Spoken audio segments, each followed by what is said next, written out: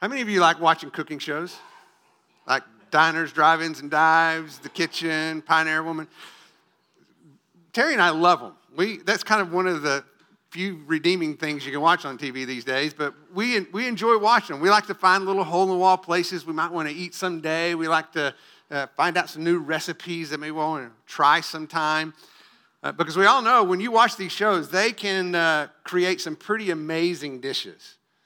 And I don't know about you, but a lot of times when I watch these shows, my mouth starts to water. My stomach starts to grumble, and next thing you know, I'm thinking, I'm kind of hungry. And yet, no matter how many episodes of those shows I watch, it still doesn't satisfy my hunger. Until I sit down and consume the real thing and put real food in my mouth, that's the only way that I'm going to be satisfied. Well, it's interesting because I think we see something similar in our passage this morning. In a way, the old covenant worship was like watching a cooking show on TV in the sense that it elicited all the emotional responses. It revealed the guilt of sin. And it made you hungry for God's mercy and grace and forgiveness. But none of those sacrifices, no matter how many times they were done over and over again, could remove the guilt of sin any more than those episodes of TV shows could satisfy your hunger. Instead, the old covenant was intended to make people long for something more, something perfect, something complete, something that satisfied the very deepest hunger of our soul. And what we'll see very clearly this morning is there's only one person who can do that, and that's Jesus. And he satisfies what our heart longs for most, and there's nothing else that can do it. So let's let the Spirit of God lead us into the Word of God and ask Him to penetrate deeply into our hearts this morning. Let's pray together. Father, as we open up your Word, we want to open up our hearts, our minds, and our eyes. And we want to invite you to speak into our lives through your Word. Words spoken by you. These are God-breathed truths. This comes with all the divine authority of our Creator. And you gave us this for the purpose of building us up to become the people that you've created us to be. Those who worship you in spirit and truth. Those who go out into the world to make a difference in their families, their neighborhoods, their communities, the world. Lord, we can't do that unless there's things that happen in us through your Spirit that transforms us into the likeness of Christ. So, Lord, in some small, maybe even some large way this morning, we would ask that you do that through the truth of your word. And we pray this in your name. Amen. So if you're new to us, we're in Hebrews. We're walking through the book of Hebrews together. So if you want to turn to Hebrews chapter 10, and if you would, begin reading with me, beginning in verse 1, chapter 10, verse 1. For the law, since it has only a shadow of the good things to come, and not the very form of things, can never, by the same sacrifices which they offer continually year by year, make perfect those who draw near. Otherwise, they would have not ceased to be offered, because the worshipers, having once been cleansed, would no longer have any consciousness of sin. But in those sacrifices, there was a reminder of sins year by year. For it is impossible for the blood of bulls and goats to take away sins. As we make our way through the passage this morning, as the writer's been doing all through the letter to the Hebrews, he's comparing and contrasting the old and new covenants. Not in an effort, and make sure you understand this, to prove that one is bad and the other's good. Okay? That's not what's happening here. It's showing how one is insufficient and the other is complete. Because God ordained both of them. He gave the law of the old covenant and the law of the new covenant to his people. And so we need to understand that they were uniquely given with a specific purpose in mind. Verse 1 tells us that as the writer highlights, that the Old Testament law was a shadow and not the actual substance. You might think of it this way, as one is kind of being like a picture, and the other being the actual person. And let me illustrate it this way. Let's say that you're married, but you're separated from your spouse because maybe you're in the military. So you're in another part of the world. There's no way you can communicate, and all you have is a picture. But that picture means a lot, doesn't it? Because every time you look at that picture, it reminds you how much you love them, how much you miss them, how much you'd want to be with them. And you know that picture is important, but it's nothing like being with them in person. Because when you're finally reunited again, when you're back together, that picture is no longer needed. You would never go back to the picture if you were there with the person. Am I right? Well, in the same way, the old covenant is the picture. The new covenant is the person. Sure, the old covenant stirred emotions. That sacrificial system revealed the presence of sin. It exposed it, and it exposed and revealed our need for our Savior, but it could not satisfy the hunger.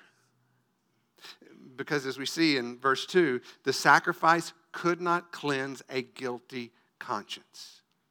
I think it's really important to understand what's being said here, because we actually ran across this already in our study of Hebrews. If you go back to Hebrews chapter 9, verse 13, it says, "For if the blood of bulls and goats and the ashes of a heifer, sprinkling those who have been defiled, sanctify for the cleansing of the flesh, how much more will the blood of Christ, who through the eternal Spirit offered himself without blemish to God," here it is, "cleanse your conscience from dead works to serve the living God."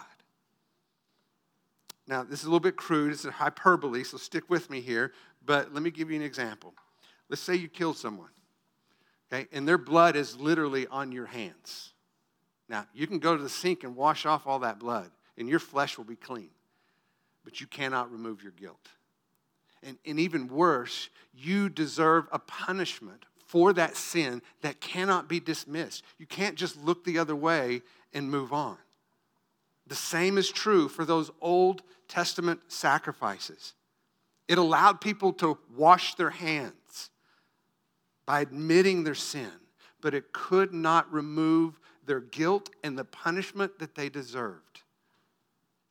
And so in his mercy, we know that God looked at that heart of repentance, that sincere desire before God in all humility to confess their sins. He looked at that and he temporarily withheld his judgment, the punishment that was deserved.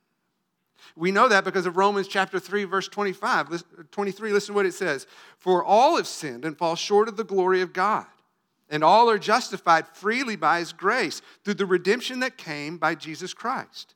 God presented Christ as a sacrificial atonement through the shedding of his blood to be received by faith. He did this to demonstrate his righteousness because in forbearance he, here it is, had left the sins committed beforehand unpunished." See, it's impossible, as the author tells us, for the blood of bulls and goats to remove our sin. Animal sacrifices, I hope this just makes clear, it's really simple, right? Animal sacrifices are an insufficient penalty to be paid for the sins that we've committed. They can't remove our guilt, and therefore they can't cleanse our conscience. Yes, they revealed our need for forgiveness, but they did not provide a solution. Another way to say it is they were a reminder, not a remedy. Look at how he continues in verse 5. "Therefore, when he comes into the world, he says, 'Sacrifice and offering you have not desired, but a body you have prepared for me. In whole burnt offerings and sacrifices for sin you have taken no pleasure.' Then I said, 'Behold, I have come. In the scroll of the book it is written of me, to do your will, O God.' After saying above, sacrifices and offerings and whole burnt offerings and sacrifices for sin you have not desired, nor have you taken pleasure in them, which are offered according to the law. And he said, 'Behold, I've come to do your will.'" He takes away the first in order to establish the second. By this, we by this will we have been sanctified through the offering of the body of Jesus Christ once for all. Once for all.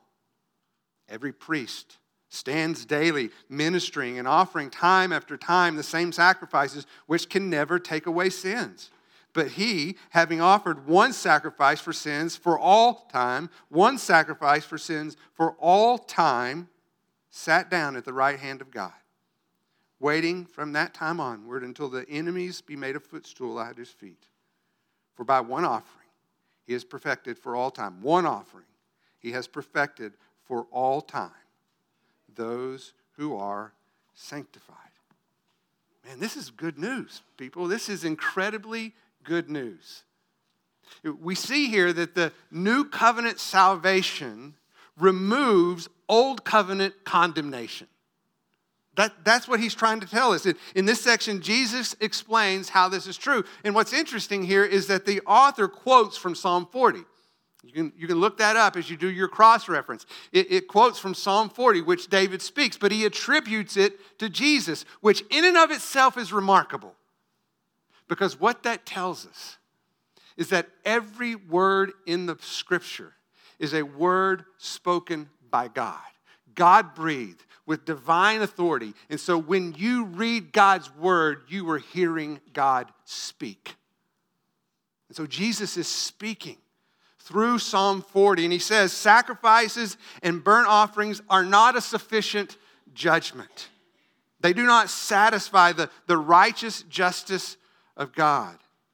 That's why he says they give him no pleasure. Because here's the deal, God's not interested in the sacrifices. He's interested in the one who's making them. He's wanting to see their heart. And the reason we know that's true is because what we see in Isaiah chapter 1, verse 11. He says, what are your multiplied sacrifices to me, says the Lord. This is God speaking. I have had enough of burnt offerings, of rams, of the fat of fed cattle. I take no pleasure in the blood of bulls, lambs, or goats. When you come to appear before me, who requires of you this trampling of my courts? Bring your worthless offerings no more. That's strong. But keep in mind that God is the one who ordained these sacrifices. So what's being said here? What's being said is that the people are just going through the motions without a truly repentant heart, which defeats the whole purpose of the sacrificial system, which is why they are worthless to God. Do you see that? That's why Jesus said the Old Testament sacrifices were not a final solution. Because you'll notice, God didn't send Jesus to make sacrifices on behalf of the people, did he? He sent Jesus to become the sacrifice for the people. That's the only way, the only possible way God's justice could be satisfied forever. Jesus says, I've come to do the will of God, to fulfill the plan of redemption. And when that's complete, don't miss that, when it's complete, the Old Testament sacrifices are obsolete. It says in verse 9, Jesus takes away the first in order to establish the second. Remember, when the real person arrives, you don't need the picture anymore. Okay? Jesus Christ offered one sacrifice for all sins, for all time, for all who believe. What took place on the cross was complete. It was final.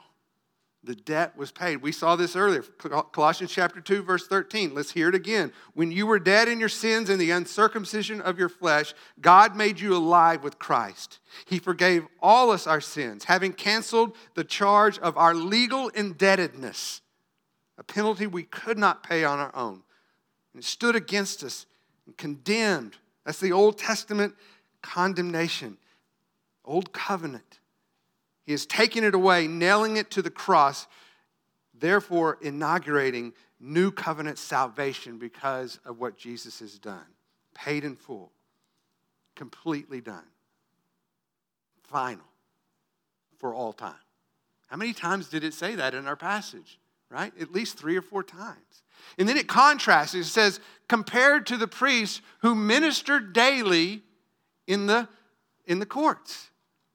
Verse 11 says, they stood daily ministering and offering time after time the same sacrifices, here it is, which could never take away sin.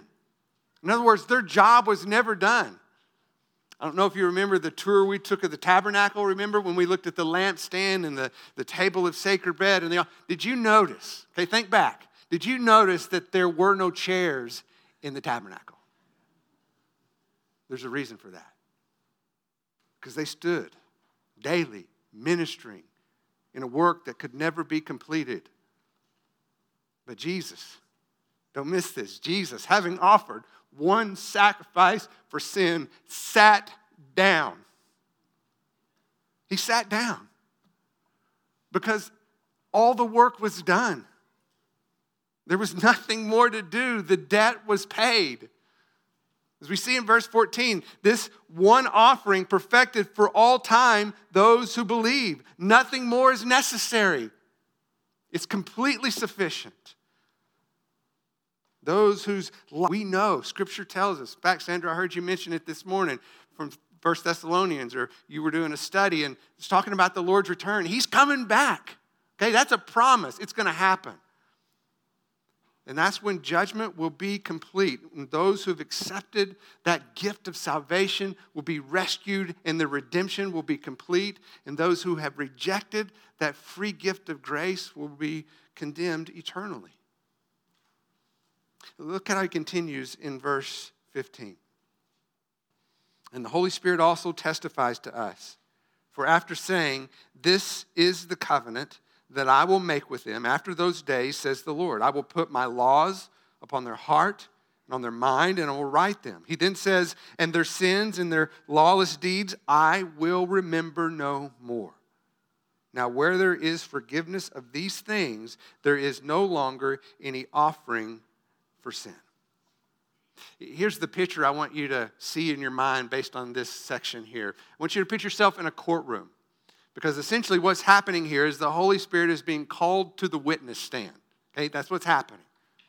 And the Holy Spirit is being asked to witness, affirming that Jesus did in fact fulfill the new covenant.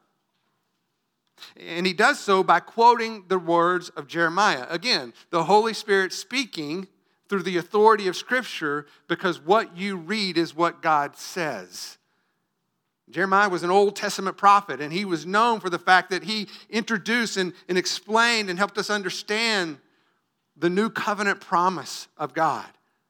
In verse 16 highlights a key element of what Jeremiah revealed. It's where the Lord promises, I will put my laws upon their heart and I will write them on your mind. And see, the Holy Spirit testifies of this because it's his responsibility for this to take place. It's the only way it can happen. We know that's true because of 1 Corinthians chapter 2, verse 12. Now we have received not the spirit of the world, but the Spirit who is from God. Look at what he does. So that we know the things freely given to us by God. Things written on our heart and on our mind. Which things we also speak, not in words taught by human wisdom, but in those taught by the Spirit. Combining spiritual thoughts with spiritual words. Here's the key. The new covenant promise introduces the unprecedented indwelling of the Holy Spirit in the lives of all who believe. That's what's happening here. Because apart from the Spirit, we cannot understand the truth of God's Word. Jesus promised in John chapter 14, verse 16, I will ask the Father, and he will give you another helper, that he may be with you forever. That is the Spirit of truth, whom the world cannot receive because it does not see him or know him. But you know him because he abides with you and will be in you. Verse 17 explains how the Spirit of God can be in you. It does so when it says, our sins and lawless deeds are remembered no more. So in a way, now don't miss this, in a way, here's the testimony of the Holy Spirit. It's saying this, I would not be present if they had not been made pure. That's the witness of the Holy Spirit. None of that is possible unless the new covenant promise has been fulfilled. The presence of the Spirit testifies to the purity of our lives. Our sins He remembers no more. It validates the sufficiency of Christ's sacrifice. It's complete. The debt is paid in full. And so here's the question. Based on what we've learned this morning, which is powerful, powerful truth, and I suspect that most all of us, if we've grown up in the church for any length of time, have heard this truth. This is not new information, but I want it to penetrate really, really deeply into your heart this morning. So I want to ask you this question. Are you walking in the freedom of forgiveness? Okay, let's bring this home. Are you walking in the freedom of forgiveness? Because I think all too often we know what is true mentally, but we still carry around burdens that don't belong to us. Are you walking in the freedom of forgiveness? Let me give you some examples. It's not unusual. In fact, I often hear from people who are in some really hard places, really dark places. It could be terminal illness. It could be struggling with their own sin or struggles in marriage or job. And they'll ask me this question: is God punishing me for my sins? Is this why all this is happening to me?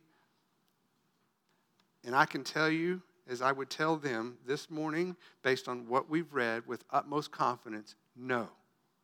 God is not punishing you for your sins. And here's why.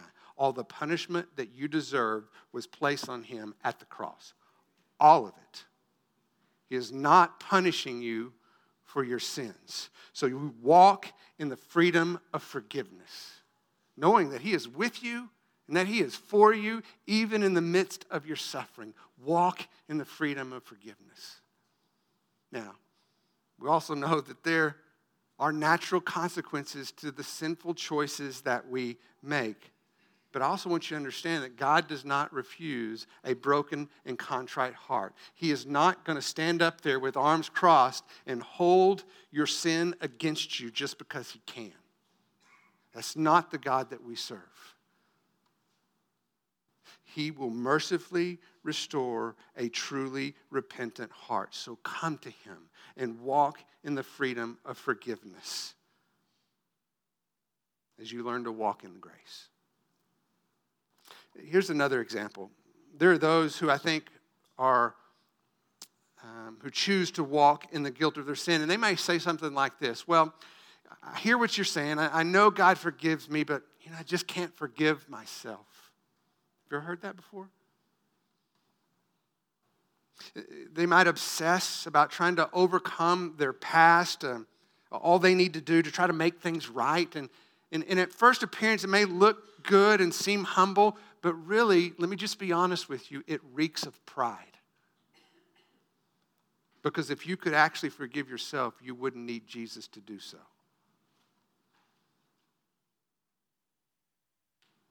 So walk in the freedom of forgiveness, knowing that Jesus paid for the guilt and shame of your sins, and so you don't need to carry that burden anymore. That does not belong to you. You honor the Lord when you give that to Him, living in gratitude for His forgiveness. Be kind to one another, tender-hearted, forgiving each other, just as God in Christ has forgiven you. Walk in the freedom of forgiveness. One final example. Sadly, I think a lot of people, or some people, don't walk in the freedom of forgiveness because they don't have a truly repentant heart. Like we see with the Old Testament sacrifices, just kind of going through the motions. They know the drill, right? They know what it's supposed to look like, but their heart's just not in it. They may say all the right things, and yet they're still enslaved by sin. Instead of truly confessing their sin, they're actually trying to manage their sin. And there's an important distinction here.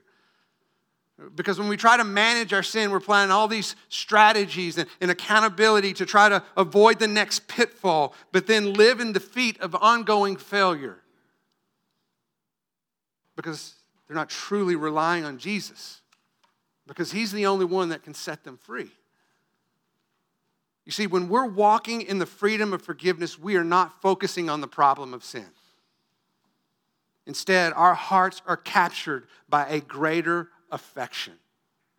We find strength in relying on the Spirit. We find strength in abiding in our relationship with Christ, because the greater our affection for Jesus, the less our desire for sin. I promise you that.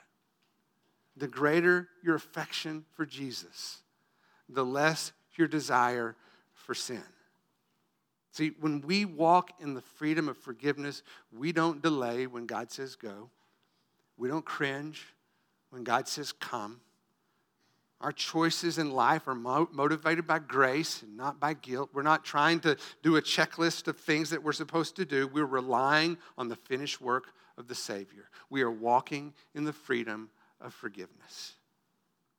Because in the end, this really isn't about us and what we must do. This is about Jesus. It's about what he has done. So walk in the freedom of forgiveness. Act justly. Love mercy. Walk humbly with your God. Live in a way that puts the gospel on display. Amen? Let's pray. Father, we stand forgiven at the cross. It's complete, paid in full. Debt has been canceled. And so, Lord, as we live our lives, may we live in the freedom of that forgiveness, that complete forgiveness in you.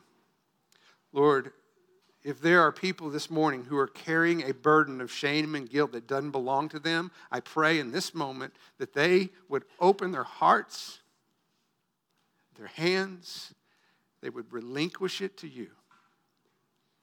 Lord, I pray if there are people who are convicted of the fact that they really haven't turned their life over to you, they're just trying to manage their behavior to be acceptable in the sight of people around them, I pray that they abandon themselves to you this morning, surrendering everything to you because they trust you. Lord, for all of us, as we spend time this week opening up your word, I pray that we see the very words that we're reading are things that are spoken out of the mouth of God with all of its intended authority and grace and mercy and love. May we receive it and walk in the freedom of the forgiveness that you have made possible through the all-sufficient, perfect, and complete sacrifice of Jesus Christ. We pray this in your name. Amen. And that's a great prayer. And I do pray that all of us, every person, walks in the freedom of forgiveness this week. And here's some things that you'll see. You'll see a heart that's filled with gratitude, just bursting with the joy of having complete and total forgiveness because you have nothing to prove and he's done it all. That should stir that within you. Here's something else you'll see. You'll see a heart of confession. Because if you've been truly forgiven, you've got nothing to hide. So you confess knowing that you've been forgiven, and you rest in that truth. And then one other thing, you'll be on mission. Because if this is true, and we believe it is, how in the world can you keep it to yourself? So go serve, go to Habitat, go be with your neighbors, go wherever you need to go as a forgiven person. And let the joy of your gratitude and the hope of the forgiveness that you have in Christ just flow out of you in what you say and what you do with those around you. Paid in full, debt canceled, once and for all, forgiven and complete. Amen? Lord, we are so grateful for such an amazing truth. And would you forgive us for the times we don't really let that sink in and understand the significance of what this is saying. This new covenant promise of a sacrifice that is perfect and complete. And because of that, you remember our sins no more. And because of that, you flood our lives with the presence of your Spirit. And because of that, our eyes are opened to your truth. And because of that, we walk in freedom from sin. And because of that, we go to the uttermost parts of the world to speak the truth of who you are and what you've accomplished.